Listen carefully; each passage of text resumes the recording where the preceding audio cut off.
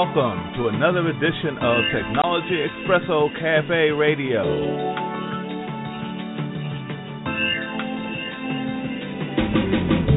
Dave and Jacqueline bring you up close and personal to the innovators, contributors, and creative minds in and around technology today.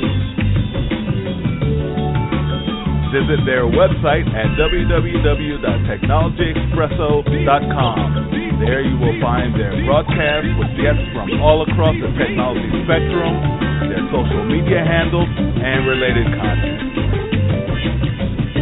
So sit back with Dave and Jacqueline as they serve up Technology Expresso, fast, hot, and intense. Welcome, everyone. Welcome to another edition of Technology Expresso Cafe Radio.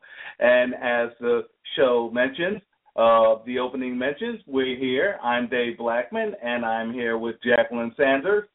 Hello, everyone. Good evening. What a great event we're going to have tonight. We have Mr. Derek Brown with us tonight, and he is a man of many hats, most known recently as president of the Atlanta chapter of BDPA. So welcome, Mr. Brown. Thank you. I'm glad to be here. Well, as you guys know, we've had Derek on the show on past occasions, and as David said, and sometimes he's talking to his capacity as president of Atlanta BDPA, but there's another passion of Derek Brown's that we're going to talk about tonight, which also has my interest and curiosity, and it's about investing in technology. You know, from Technology Expresso, we talk about coming at it from a lot of different angles, and a lot of us, like Derek Brown, David, and I, we work in the technology sector, but we talk about not just being consumers, but working in the area. But let's take it a step further, and let's talk about investing, getting some return on those dividends and making that money work for us. So I'm sure Derek Brown has a lot of other colloquialisms and quotable ways of saying that. So first of all, we're really excited. And Derek, why don't you kind of give people and talk about, first of all, your path into the whole investing sector and your background in it? Okay, certainly. Well, why don't we start with what makes it plain, especially when it comes down to colloquialisms. I started out, I want to get paid. I want to get paid in a hurry. That came right out of one of my songs from being in high school. You know, that's how hip-hop was driving it. And money, to a very large degree, makes the world go round, unfortunately. It doesn't make you happy, but we do know, quite honestly, it can facilitate happiness when you marry it to reason and wisdom and all the things that make life worth living. So there came a time when I was a kid that I realized that really rich people didn't necessarily make money by selling stuff. They made money by putting their money to work and investing it in other institutions that sold stuff, and thereby applying a multiplying factor to the amount of money that they put in the market. You know, and it didn't have to be tied up with one particular enterprise or tied up in some land. You don't have to own the land. You don't have to own the business. In fact, when you play in the capital markets, you don't even have to own the underlying stock or say financial instrument that ties directly to that product. You can option it. In other words, you can buy the right to own it and purchase it later, which is called an option. It turns out that I started to realize that complex money instruments were really the bread and butter of, you know, entrepreneurial success in America and, you know, ostensibly the entire planet. So, you know, without going too deep in all of that stuff, because I really want to try to keep it simple tonight, at one point in my life, I ran across this toy called Teddy Ruxpin. And I don't know if any of you out there are old enough to remember it, but Teddy Ruxpin was a talking teddy bear. And it was made by a company called Worlds of Wonder. Well, in my mind, back then, I was thinking, well, this company is making a hot product. This has got to be what they're talking about in the streets. Daddy, I want to get paid in a hurry. And I would pick up the newspaper every Sunday morning and turn to the financials pages and take a look at what stocks are being listed for. You know, I didn't go so far as to have a ticker in my home. We weren't that well off. We couldn't afford it. But you look at a Sunday newspaper, you think about a company. I said, Daddy, can I invest in? And he indulged me, and thereby started my foray into investment. But as with many of us, lessons come hard. I wasn't the kind of guy you'd read about and say, oh, he started at 14 and he's a billionaire. Nah, none of that happened. In fact, no one knows what Worlds of Wonder is anymore because they went belly up. And the stock eventually eroded to on the pink sheets, which is where cheap stocks go to die. And eventually the company went into receivership and vanished from the face of the earth. Bye-bye Worlds of Wonder. But you know what? You could probably get a Teddy Ruxpin right now for maybe about $40,000 or $50,000. I'm quite sure they're prized toys. In any case, from that, I continued to investigate, but it was always hard to come across capital to play in the market. But, you know, that was also not my primary focus as I grew older. Over time, I came back to it, and as I've said before, I came to realize that if you're an American citizen, most especially, you should live by what I call 3POP. Those are the 3 principles of prosperity. You need to invest in real estate, and it's not where you stay or live because your home is not an investment instrument or an ATM. It's actually where you live. You should try and invest in other real estate, things outside of your home. That's the first principle. Second principle is investing in the capital markets, which we're going to talk about tonight. Capital markets represent Forex, options, stocks, bonds, all of the financial instruments that institutions use in order to leverage, move, manage, and create wealth, move money, all of that. And then the third principle is entrepreneurship, especially in my mind for Americans. There may be other cheaper tax safe havens in other countries that are conducive to building a business, but I have not seen or heard or read of any other place in human history where the endeavors of a simple human being, a man or woman, could be put to work to start an enterprise. And that's not to say it's easy. I don't care where you go. It's going to be a difficult proposition.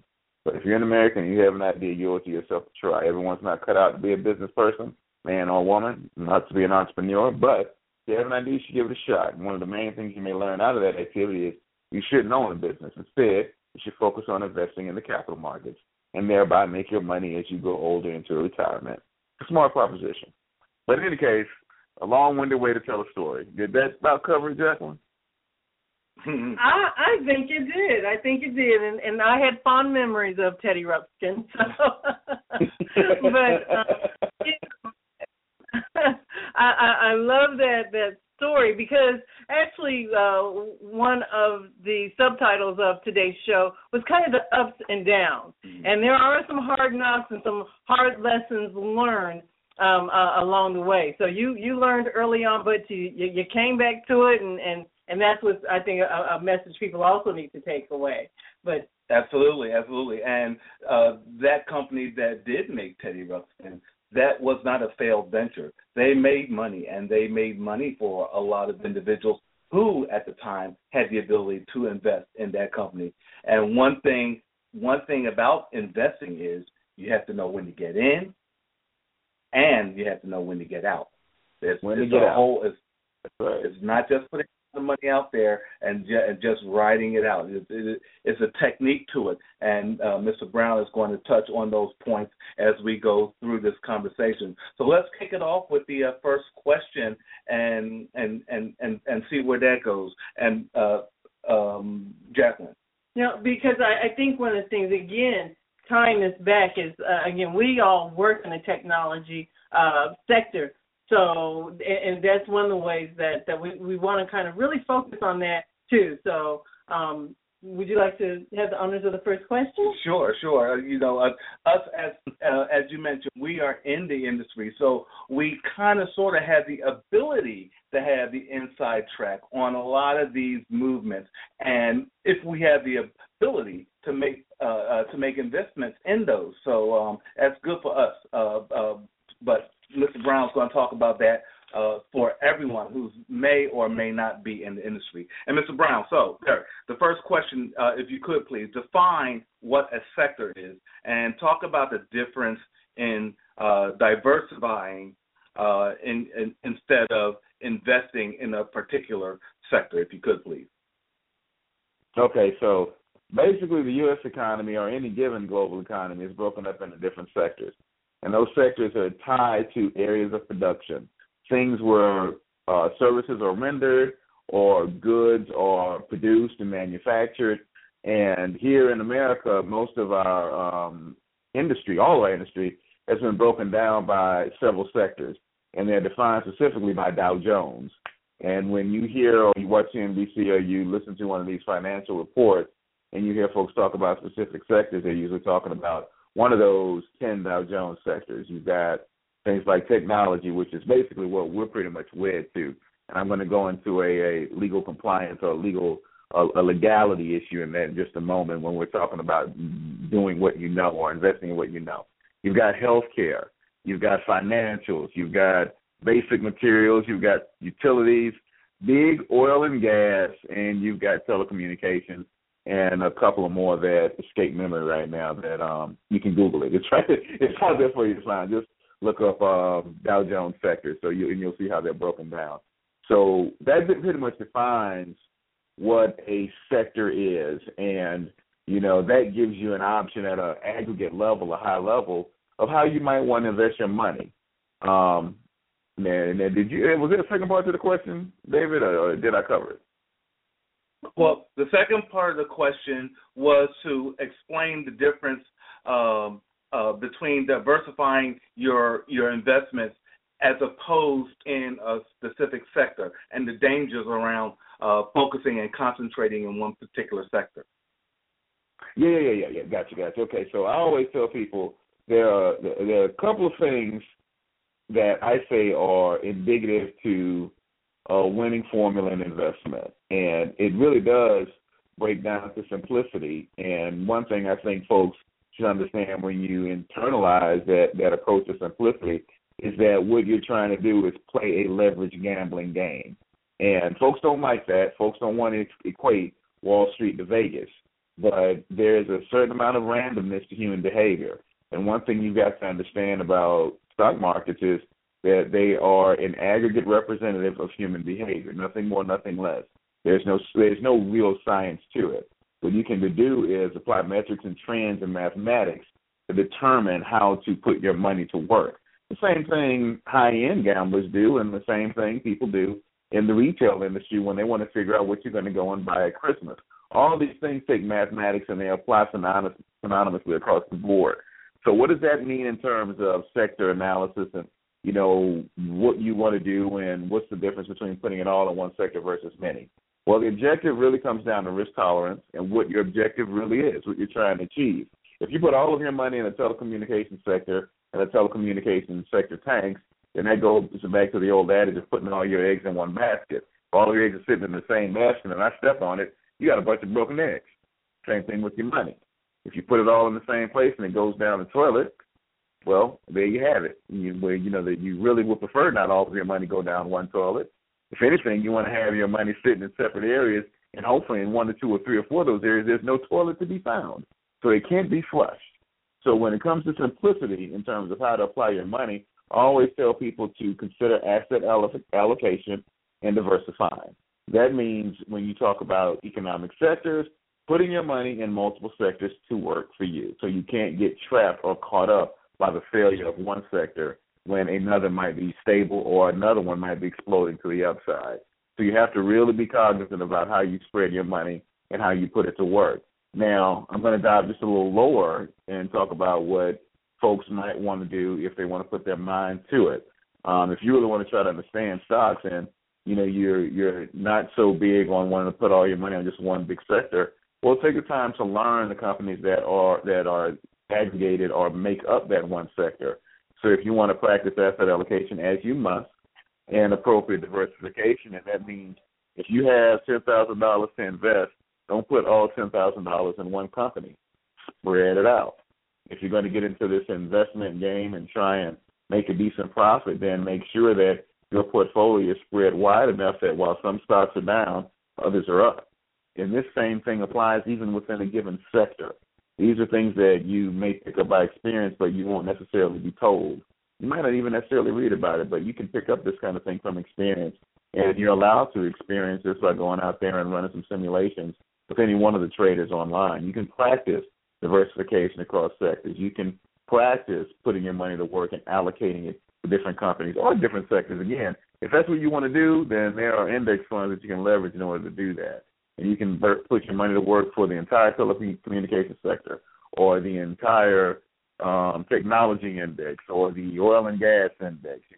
You can do it that way. Each of these breakdowns, these indexes, these sectors allows you to put your money to work in one specific area of the economy. And if that's what you choose to do, you can do that, and it implies a lower level of risk.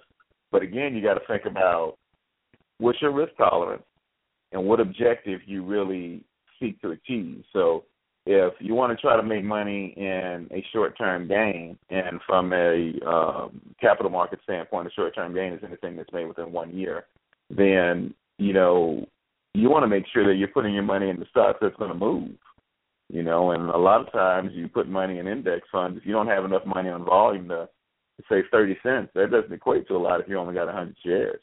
But if you put it into a stock like Priceline.com, which can move 15 to 20 points a day, 100 shares equates to $2,000.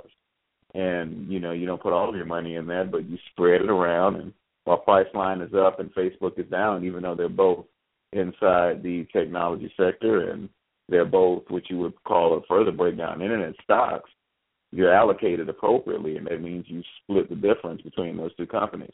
And you'll see this type of behavior all the time if you watch the markets closely enough. Some stocks go up, others go down. When the stock is up and you feel pretty good about it, sell it and book your profits. Wait the other one out, especially in an up economy. But that all ties back to trending, and I figure we can cover that later. So how was that? Did that answer the question?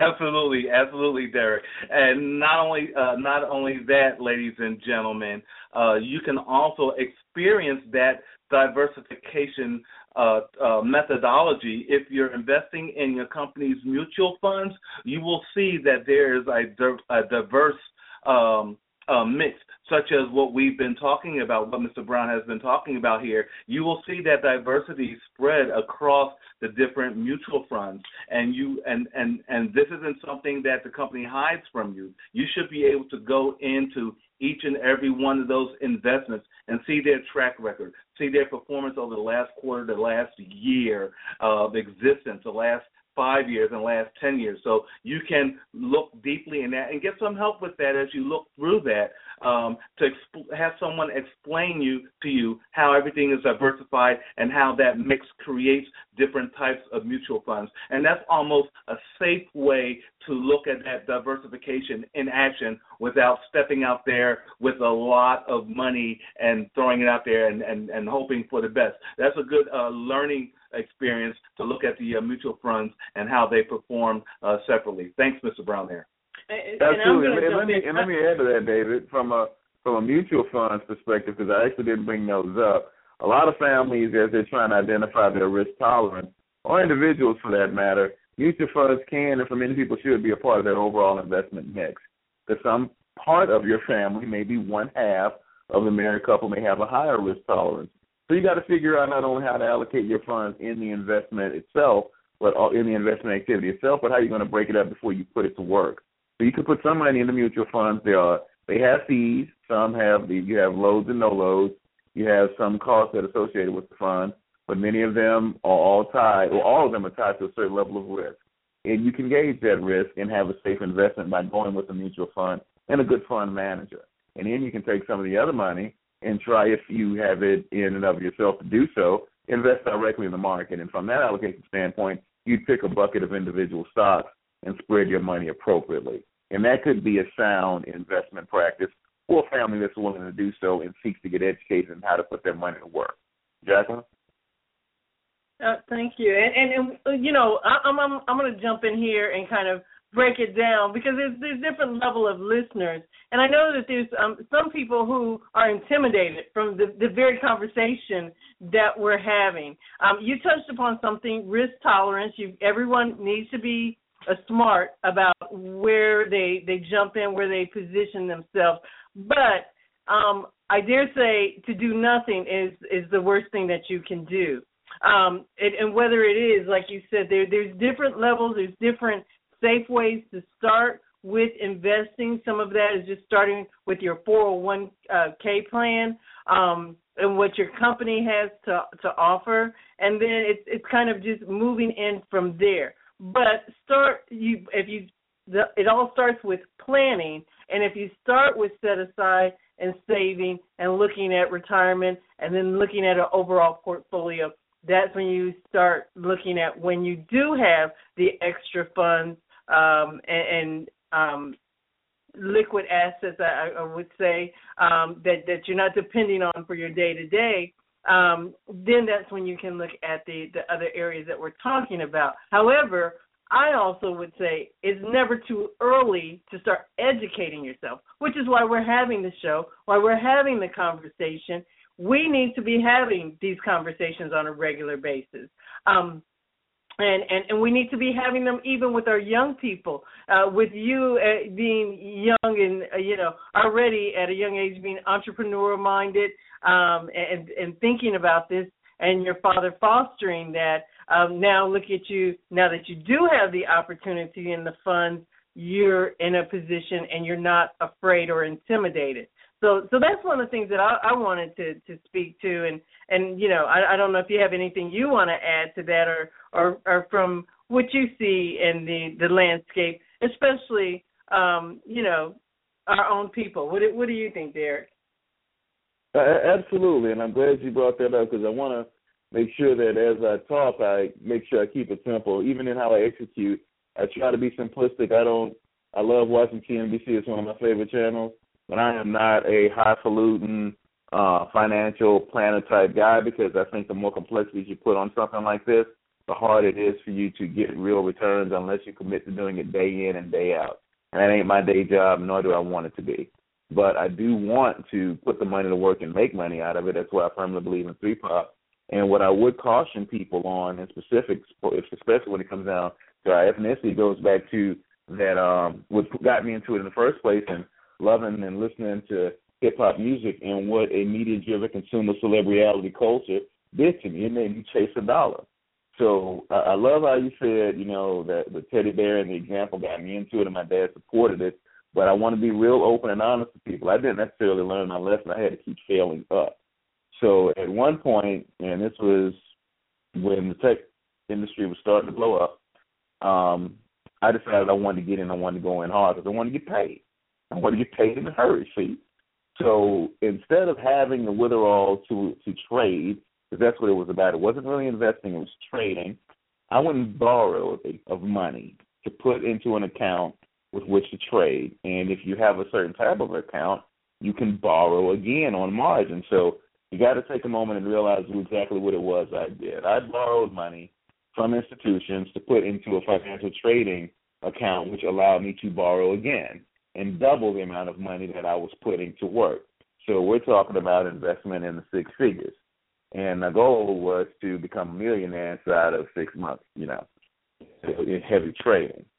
I'll just make it real plain. That didn't work out too well. In fact, it turned out to be a tragic disaster.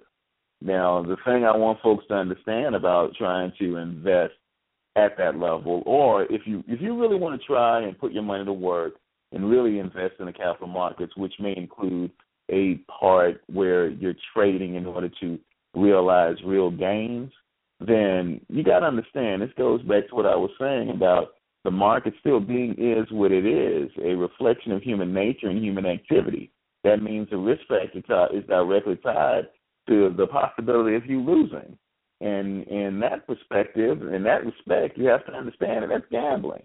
So I would say to people, your 401k, like you said, Jack, a great place to start. You can understand asset allocation by investing in your 401k, because questions specifically get asked of you. How do you want to put your money to work? How do you want to spend it?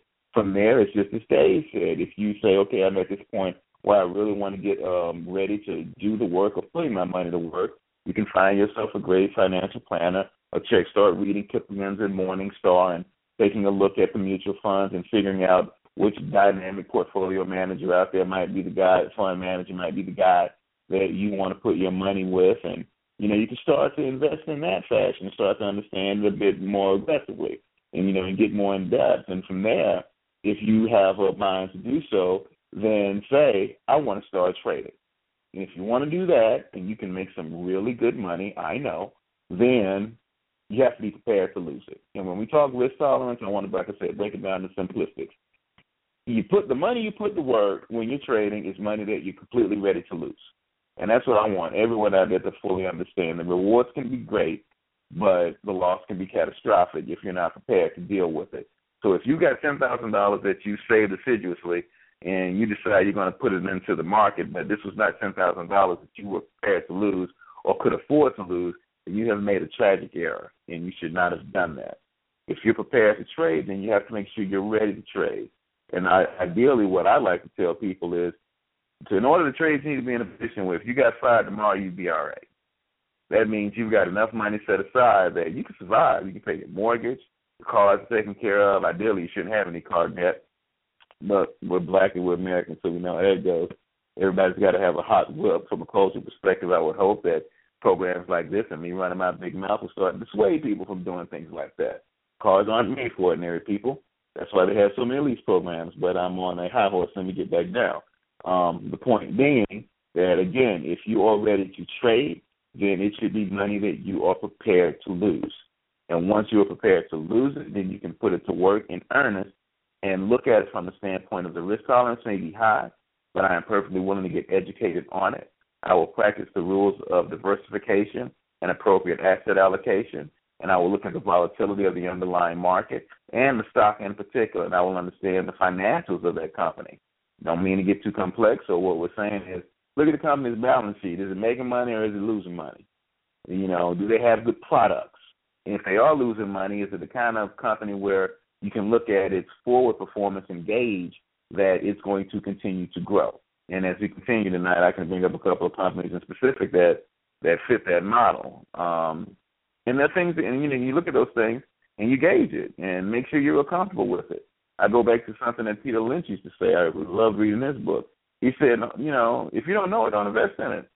Start investing in the things or trading in the things that you think you can understand. And you have to really feel good about it before you put your money to work in it. That's why technology can be so rewarding for those of us that work in the technology field.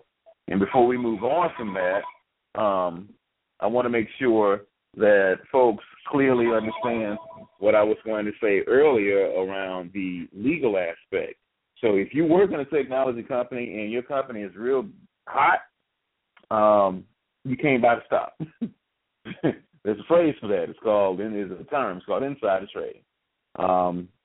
Don't go around, if you know your company's getting ready to announce the next big thing and you're avidly trading, you've done everything that I've said.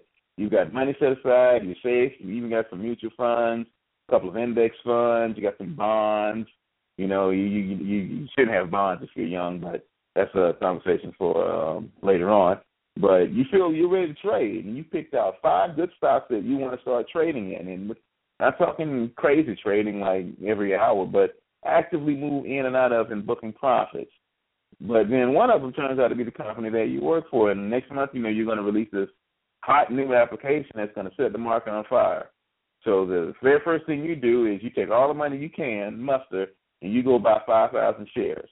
Because you know the stock is going to move probably about 40 points the day this announcement is made. That's 40 times 5,000. Whatever that is, a hell of a lot of money, and you're in trouble.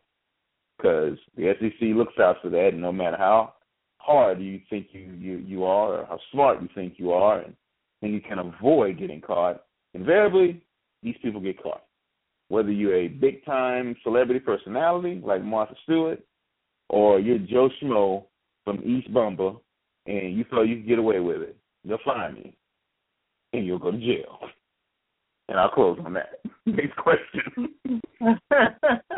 But, that just speaks to people have to educate themselves, understand the rules of the game, and, it goes back to if it's too good to be true, then, like you said, Google Martha Stewart. If you don't know why she went to jail. And it wasn't for a lot of money.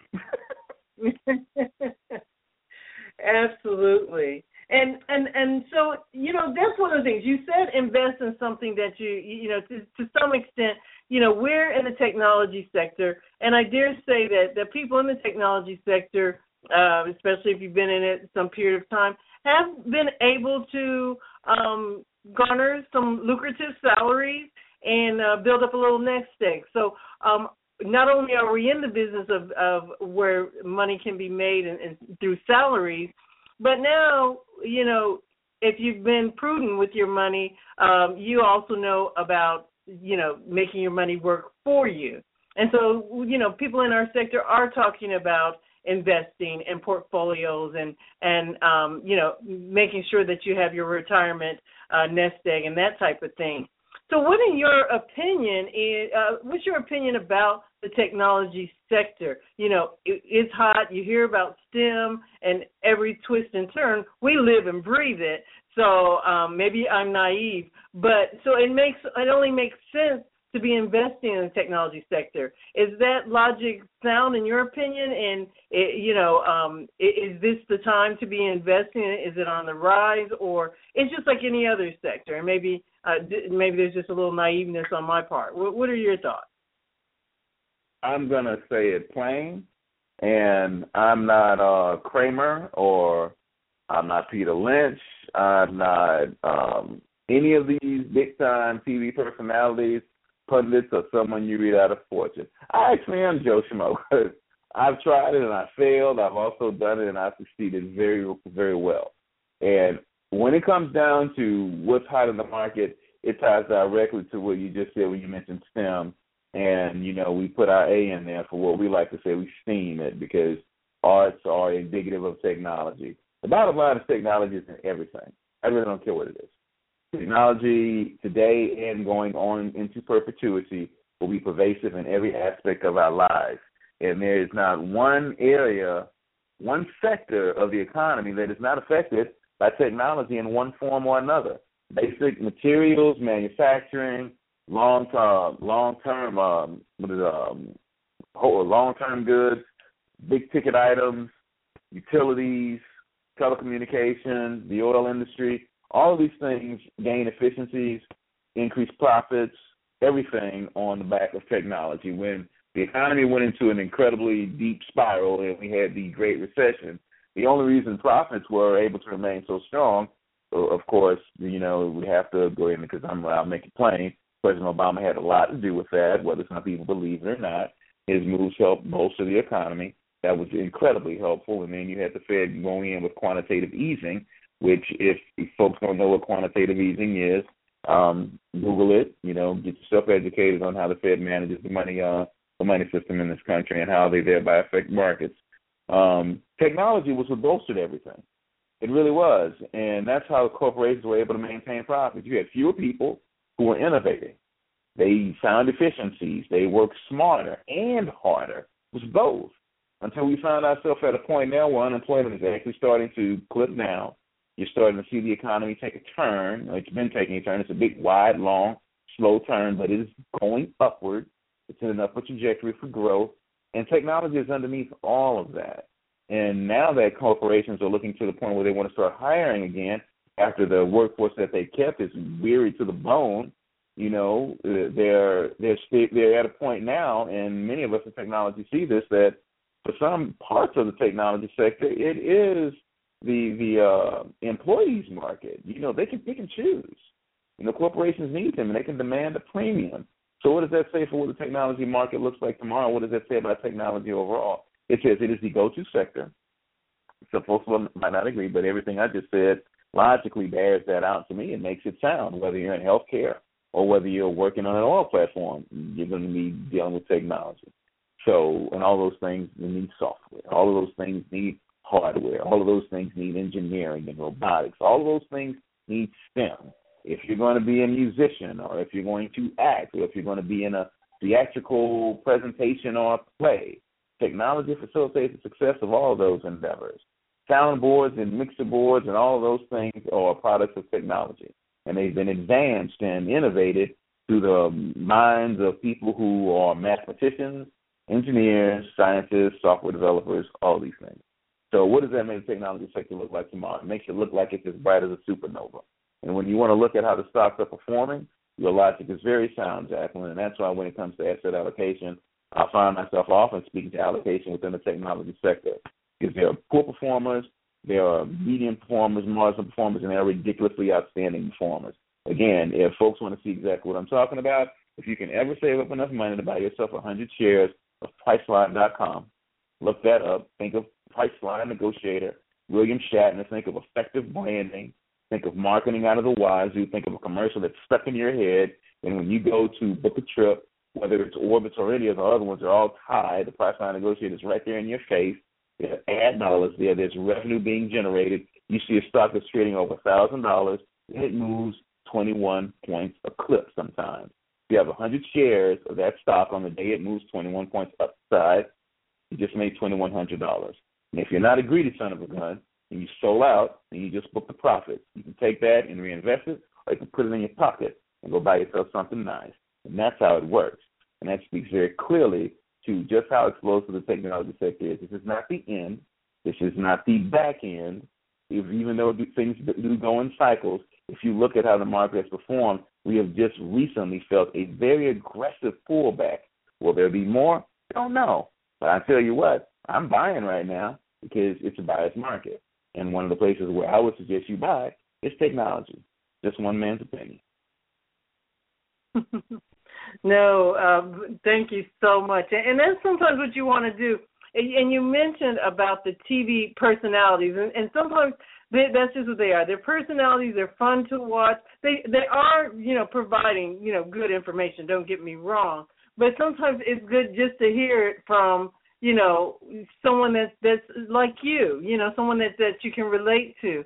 And that's why we're so glad that you're joining us on the show. You're talking about the highs and lows, because people should approach it cautiously, but they shouldn't be afraid of it. And some of it is just educating yourself, just like anything else. If you're making a big investment, you do your homework. And that's my next question. Can you talk to a little bit, if someone was wanting to start, they heard you, they got motivated, and they wanted to start investing, what's some of the ABCs that you would tell them about as they step into the market? Who should they be watching? You named a few, but maybe you could reiterate those.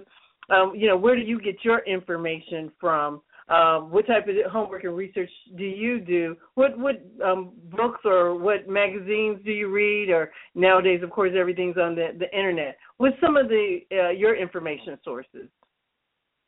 So I'm going to keep this real simple. And again, it's Derek Brown's perspective, simple man's perspective. It might not be what an academic says. It's certainly not necessarily what a pundit says. So when it comes down to the TV channels and the punditry, listen to that just to get a feel for what people are talking about, what they're saying, and what they're doing. Don't take anyone's knowledge as sacred. You'll find yourself in trouble like that. But, if you really want to start to get a feel, dedicate some time to watching CNBC. So I say that because the Idiot Box is the Idiot Box, but the Idiot Box always gives you both a audio and visual representation of whatever information it's trying to convey. And you can get a feel for how people behave that are in the industry, the things that they talk about. Make it your homework to try to understand what they're talking about and what those terms are. And even after the fact, once you get educated, I would say continue to take a look at the news outlets, because it's one thing, and we know folks often talk about how do you predict the market, when to buy and when to sell. These things are impossible. You can't do that. But what you can do is get a notion. You can get a feeling for human behavior and what people are going to do. And the last few weeks or months actually prove that out. When you hear folks get to a critical threshold in the information they're conveying, then you can pretty much sense that a move is getting ready to happen. We often ignore this kind of thing because they're not engaged in it. But all of the people who move money, when they all say things are getting ready to get bad, well, they hold the money. So what exactly do you think is going to happen? And it's really funny if you start to look at it, you'll say, all right, so we're getting ready to have a big correction. And then Kramer will come on and say, I see more downside for the market. We have 5 people that have been on the TV show for the last hour and a half, all saying the same thing, not just a few of them. It's not a bull versus bear thing. It's all bad thing. So guess what happens in the next round of the stock market? It all goes down. This is plain. So from a knowledge and educational perspective, I would say, go ahead and tune into the Idiot Box. It's still the Idiot Box, so you have to take it with a grain of salt. But take a look at the Fox Financial Channel, Bloomberg, and buy it from CNBC and then get a feel for it. When it comes down to books, I won't recommend any one book. One that stands out for me was Peter Lynch's book because it's one of my starting points. But since then, I've read plenty. I've got books on options. I've got Trading for Dummies. It's a good one, and pretty much they all will tell you some of the same basic knowledge. And you hear someone like Warren Buffett say, quite simply, buy low, sell high, and then someone hears that and they try it and they have a disaster. Oh, that doesn't work. Well, actually it does. It's all a matter of timing and greed and fear and risk tolerance. You hear some people tell you to educate yourself and then hold on for the long term. Well, you don't want to hold on to a rabid dog. It's going to bite you, make you sick, and if you don't get any treatment, you will die. Some stocks are like that. You got to know when to let go. How do you educate yourself on that? Basically, take the time to read some books that are worthwhile. And then, of course, I would say correlate that information to what you hear and what you hear and see on the Internet. Yahoo Finance is great, and I can't make it any simpler for those that want to get real fast. Yahoo Finance and tie it to YouTube and the videos that are out there. I mean, it is investing 101. And literally, if I recall correctly, it's been a while since I looked at it, but there's an investing 101 part out there to Yahoo Finance. It will give you all you need to gain a basic understanding. And once you've done that, what I will say, whether you're ready to actually start trading or not, you can open up an account with Ameritrade or E-Trade and play with fictional dollars. They give you, I think, maybe $150,000 out there, and take the knowledge that you've learned and build a portfolio. In one of my books, Jim Cramer. Jim Cramer's got some real simplistic books. Check those out. But he says, don't try to pick up or manage more than 10 stocks, especially if it's not something that you do for a living. Trying to read financial statements and 10Qs and 10Ks and keeping up with the quarterly reports and all the rumors and innuendo and the news reports and all the stuff that's going on with a whole basket of companies. Most of us have day jobs. And the fact of the matter is, if you keep track of all of the information and the performance metrics and trying to do technical analysis on 10 different companies and you do it successfully, then here's the truth. You aren't doing your day job. And if you really still need your day job, you're about to get fired. So, you really need to, gain an understanding, get educated appropriately, and spend the requisite amount of time trying to understand what it is you want to understand. Get about 5 or 6 stocks in your portfolio and start trading them. And one thing I would definitely caution from an educational standpoint of learning how to do this, if you are going to go ahead and do this and trade, don't get into this high-velocity trading thing where folks are doing in the early 2000s, and people like, I think his name was Mark Barton, the guy that belonged to a trading house here in Atlanta. He lost all his money, got upset, and he decided he was just going to kill everybody, including his family. Well, that's a weak man, totally weak if you know accountability and you have a requisite of responsibility because you screwed yourself up. You want to go kill people and then kill yourself. It'd be much better off if he just shot himself in the head and was done with it, left everybody else alone, because the decision to trade was his and his alone. So, I don't want to scare anybody off, but really when it comes down to dealing with your money, we know how people can be about their money. We get pretty serious. But be ready, be understanding, get engaged, and practice it. You don't have to put real money to work. If you go to Ameritrade and give you $150,000, pick 6 stocks, pick the sectors that you want to invest in. You have an affinity for healthcare because you just recently got yourself a certification in health analytics, something like that. Some business companies that see what they look like. Take a look at them, study them. And more than anything, if you really are trying to trade, track the price movements. Like I said, don't trade, at a swift clip, like every hour or something, which is what a lot of people were doing. Even I was doing it. Frequent trades are a quick way to lose your money. And just to be real clear, there are systems in place where trading at high velocity works. But you see, machines do that. They're called quants. And people spend money to set up little firms to put these supercomputers, or really just regular computers, to servers, but set the servers up, have them running in parallel and execute, thousands of trades, and they make money on the pennies. So the pennies add up, and that's how these companies get paid. You're a human being, you can't do that. What you need to do is find yourself a good company with a good bit of price movement, like a price line, and has a future and a balance sheet that you can read and understand, and a product that you can understand. More importantly, understand what it is you're buying. I love to trade in Tesla. I understand what it's a car. It's an electric car. It's something that I have an affinity for, that I love, and I see more of them every day. And the person who runs the company happens to be an unqualified genius, and he creates a very, very solid product. His stock moved 22 points today. Guess what I did? You can do it too.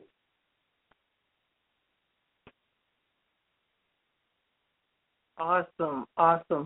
You know, this is. I love your perspective, and I think that the audience can appreciate it too, because you're talking to everyday things, and you're making it very plain. So again, we're talking with D.S. Brown. We're talking about the ups and downs of investing across the board, but we wanted to talk, you know, specifically about the tech sector because we're in it, because that's what we talk about. That's what Technology Expresso is all about.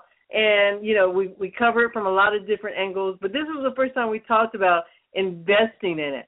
I want to flip it a little bit and talk from a perspective that a lot of people can relate to. And again, you, Derek Brown, is, you know, there's a lot of startups. It's, you know, technology is, you know, fertile ground for startups. Everything from, you know, creating an app for the phone all the way up to, you know, creating websites and services and networks. And there's a lot of different opportunities. And so you have a lot of startups. We've seen some of those blow up like crazy. So everybody wants to be the next Facebook and the next Microsoft, and you know, it goes on and on.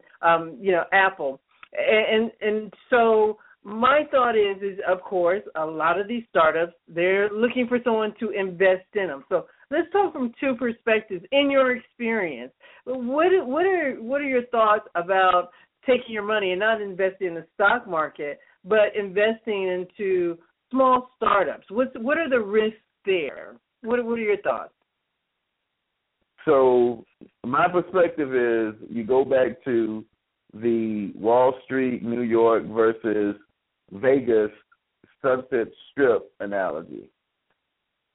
On one end, you've got IBM, Big Blue, Ford, old companies. They declare dividends every quarter, every time, you know, they have a nice little report. They may do a buyback or something, and you know, you may get 5 cents or a nickel per share. And you know, for individuals that own 300,000 shares of stock, well, you know, that nickel adds up. But for the rest of us, that's nothing. But that's low risk tolerance. That's what they call blue chips, and they don't even move that much. You know, they're value stocks. They've exploded. They've stabilized. They still may make a great product.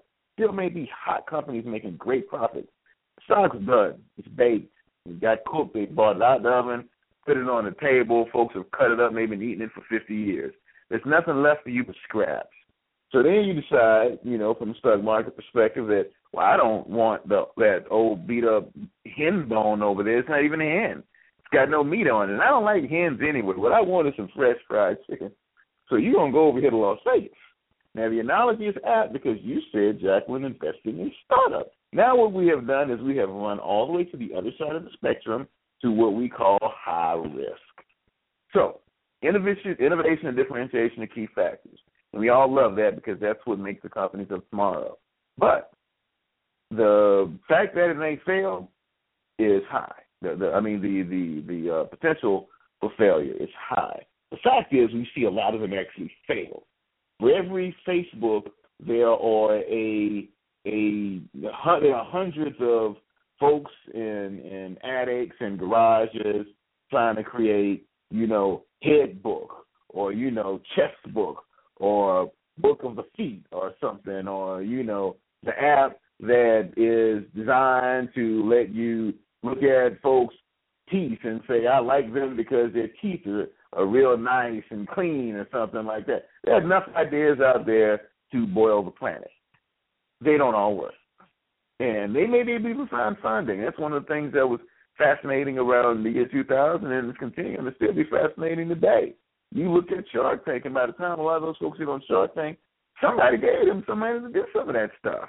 And you look at that and go, wow, like, for real? That looks dumb. That's what you say to yourself. That looks dumb. But then some of you folks who say the same thing you fall for the same okie doke. You see an idea, or you come up with one yourself.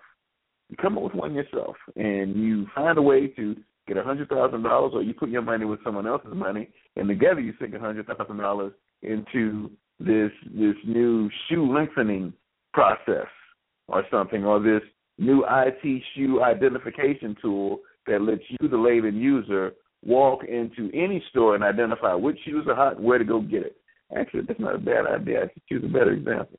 Anyway, fact of the matter is, the startups are high risk. And if you are willing, again, if you're willing to put your money in it, and it's money that you know you won't miss, then the reward may be incredible. Facebook was one of those once-in-a-lifetime deals, and that is my starting perspective. And let me clarify what I mean. Folks who made money on Facebook made it way before it ever got in the market. If you look at Facebook today, folks are still wondering why it hasn't climbed to over 100 points, $100 per share, why it hasn't done that. And that's because the pool of outstanding stock is so big. Its capitalization is huge.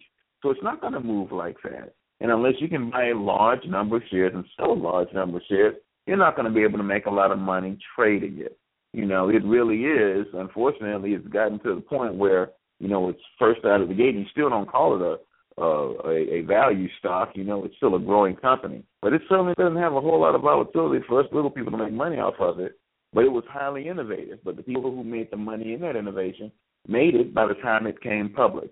And for most of us regular folks, we don't get on IPOs on the ground floor, or the second floor, or the third, fourth, or fifth floor.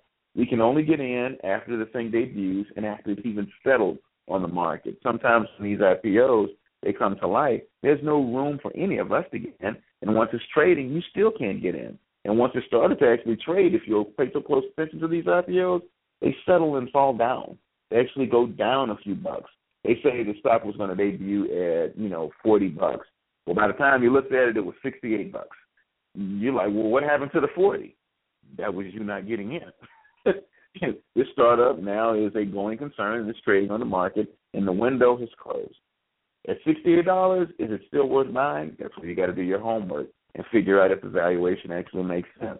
For Facebook, and I use the term capitalization, basically what this means is how big is the company's size relative to its number of outstanding shares. How big is this company really in real terms? If you look at Apple, a lot of folks are kind of tripping now that, the stock doesn't move as much as it used to. Well, that's because it did a three-way split. And when it was trading up at four-way, so when it was trading up at 3-for-1, yeah. When it was trading at $400 a share, it would have moved 5, 10, 8, 10 points a day. Well, that's because its capitalization was much smaller. When it split, the number of outstanding shares tripled. And from a relative size perspective, Apple is bigger than most countries. For it to move back up to 400 points, $400 a share, which is where people are expecting to see it, I don't know the numbers. I'm not a math guy, but, the thing would probably have, from an economic standpoint, be as big as the United States economy. It'd be something ridiculous. The stock's not going to move like that. So, it's still innovation. It's still startups, but you really have to understand what you're putting your money into. And really, and I want to make sure I don't miss this and give people the wrong impression, because a lot of what I'm saying right now sounds pretty darn negative, but I don't mean to convey that. What I mean to try to convey is that startups are risky. And at the end of the day, that's something that you have to fully understand. What's your risk tolerance? Startups are great. Innovation is great. We need it. We need more of it. We need more people putting ideas out there, coming up with new stuff.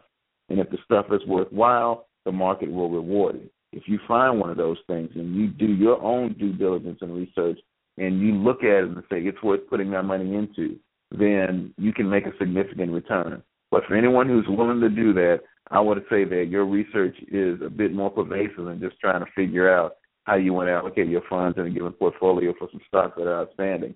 You're talking about a company that's trying to generate something new for a market that hasn't existed necessarily. You need to understand the audience that's going to be consuming that product. With any new thing out there, if you're willing to put your money in it, you need to determine if there's an appetite for it. If people don't want it, then it won't make any money. If you take a look at a stock like Twitter, Everybody expected it to explode. Well, a lot of people did. Many of us didn't. I look at companies like that, and I just sit back and I wait. And I watch. Hadn't bought a share of Twitter yet. Twitter doesn't know how to make money. They're still working it out.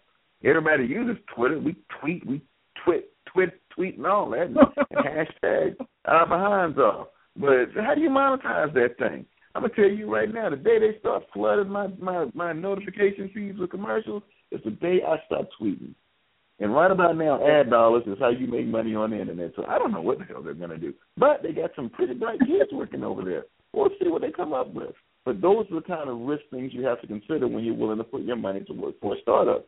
Who's going to consume it? How are they making money? You know, we have to get past the nonsense of, oh, it's just a hot thing and it's going to explode. I mean, I can't tell you how many people were calling me when they said, you know, Facebook's going public. Should I go buy it? My first question is why? You know, why are you going to buy it? Well, you know, because you play on it? You play on it, but do you really understand it? Do you see how it makes money?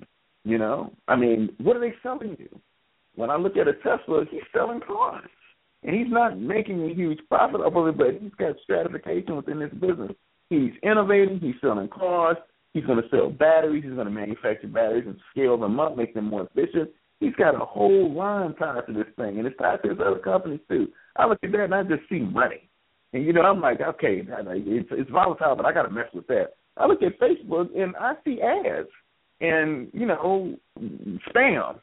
I see fun stuff, too, because I still use it, but I see all that, and I see a stock that was heralded by the entire planet. That means everybody was trying to get into it. You want to know what that made me do? Run away. In that sense, that's another phrase I'll introduce. Contrarian invest, being contrarian. If everybody's trying to do a thing, it might be time for you to step back. Same thing for the gold sector.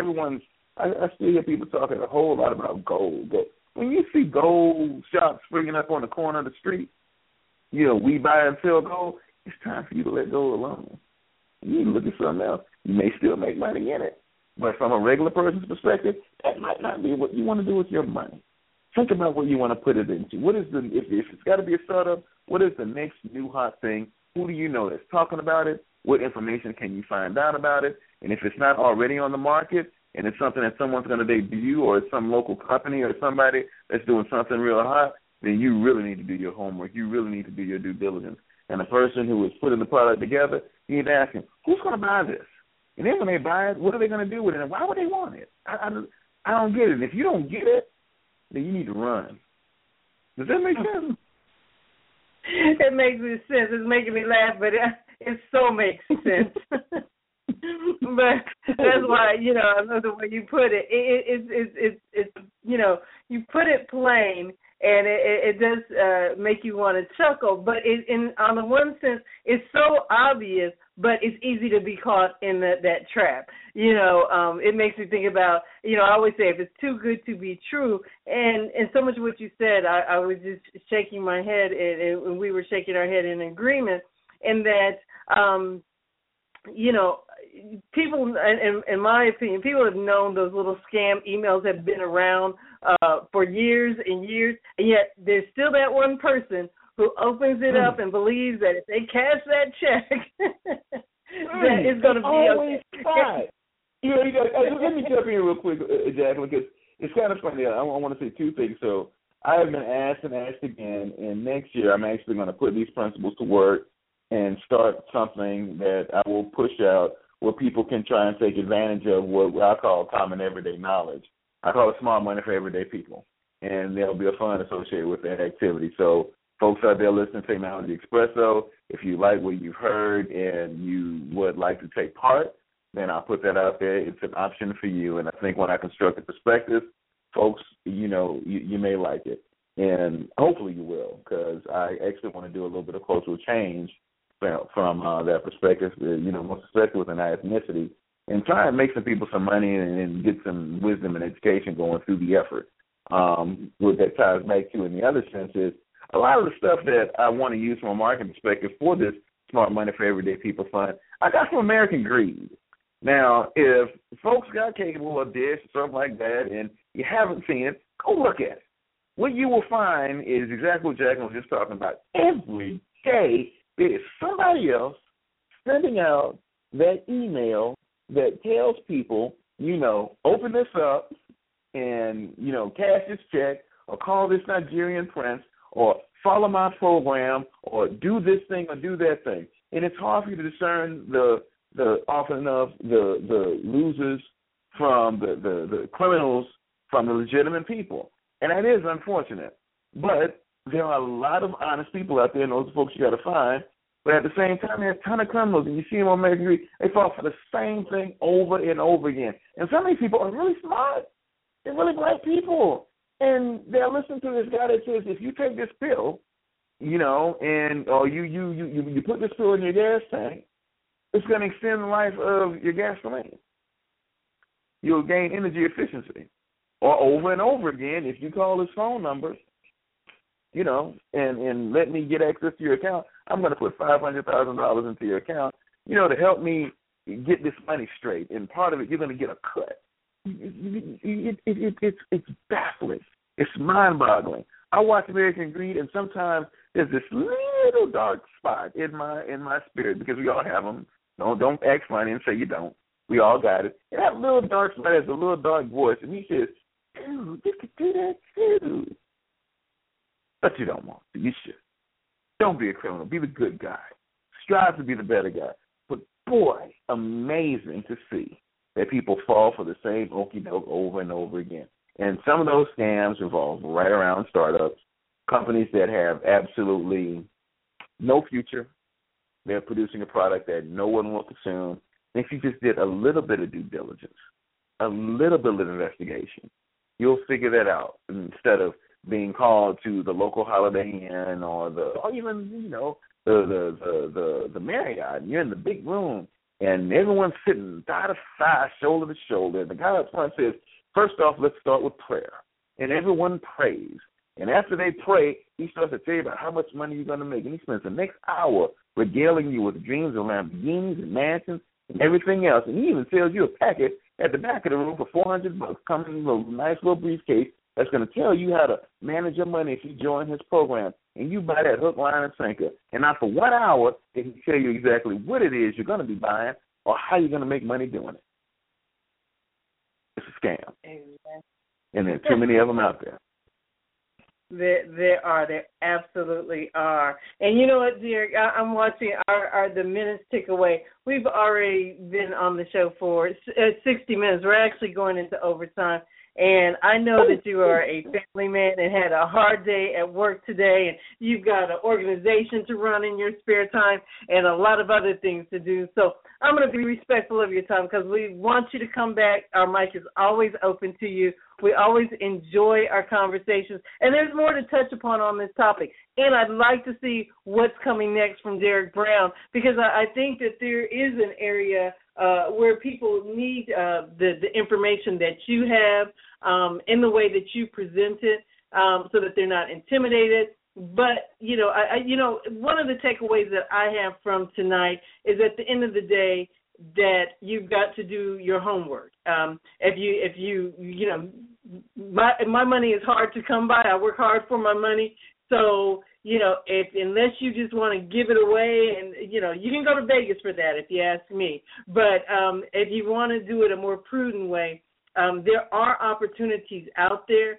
But if you want to look at the technology sector, it's not just about jumping on the bandwagon or jumping on the first opportunity that you hear about or that sounds good, or like you said, just because you play on it or you have one, go out and, buy, invest all your money in one place. It's much more to that. So don't assume that it's going to be easy. Assume that you are going to have to do your homework, take some time to study, observe, learn the sector. And something that I also took away from what you said is look at the failures. From what you said tonight, I learned a lot from the failures that you talked about. And that was really, really intriguing to me. So, study what has happened in the past, and then you don't have to repeat it. And that's what's really interesting. But I'm going to let you have the last word here, and we're going to close it out, and we look forward to having you back. Any final words you want to say, and anything you want to say to people as far as how they can get in touch with Derek Brown, and what's next for Derek Brown? Yeah, thank you, Jacqueline. I would just first want to say this has been a real pleasure. And as usual, when we get together, the time flies. I didn't even realize it was past 9 o'clock, so there you have it. If folks want to reach out to me, I'm at ds@meetbsbrown.com. That's ds@meetbsbrown.com. Feel free to reach out to me. There are plenty of things going on in my space, as you well know. I still try to adhere to the 6 buckets that you educated me on. Try and be focused on the things that you actively get engaged in. So for now, out of all the things that I'm doing, I'll just mention 2. There will be some books coming out and some re-releases. The first one that I want to call out ties directly to my passion for uplifting kids, and that's an educational primer for the majority student. It's been updated, and it's got a new cover, and we're going to try and introduce a program associated with it. Be on the lookout for that, an educated primer for the majority student, the D.S. Brown. And the other passion, of course, is BDPA. So if you folks here in Atlanta would like to see me in person, I'll be down at the Glen Hotel with a bunch of brilliant folks, and we're going to be there talking about cultural financial literacy for our ethnicity with Kerry Hall, Senior VP at UBS Financial Services. He's going to be doing a talk at our meetup, and then we'll all retire to the Skydeck Lounge up on the roof of the Glen, where there will be hors d'oeuvres and cocktails served free of charge. Time, show up, let's all meet and greet, get to know each other, as I often say. Build a network, leverage a network, create an opportunity. You never know what will be coming your way if you show up. So, that being said, I turn it back over to you. Thank you, Derek. And stay tuned to Technology Expresso. And please do visit our archives for other shows from Derek Brown as well as others from the BDPA family and beyond. Also, we have our WordPress blog. And we've been posting a lot on both our Facebook page and our Twitter. Follow us and you'll see us chatting with Derek Brown on any given night. We might strike up a conversation, and you can join in. Remember, Technology Expresso is @TECHXOCAFE. That's Tech XO Cafe. And, again, thank you to all our listeners. And as we always say, remember to listen, learn, leverage, and launch.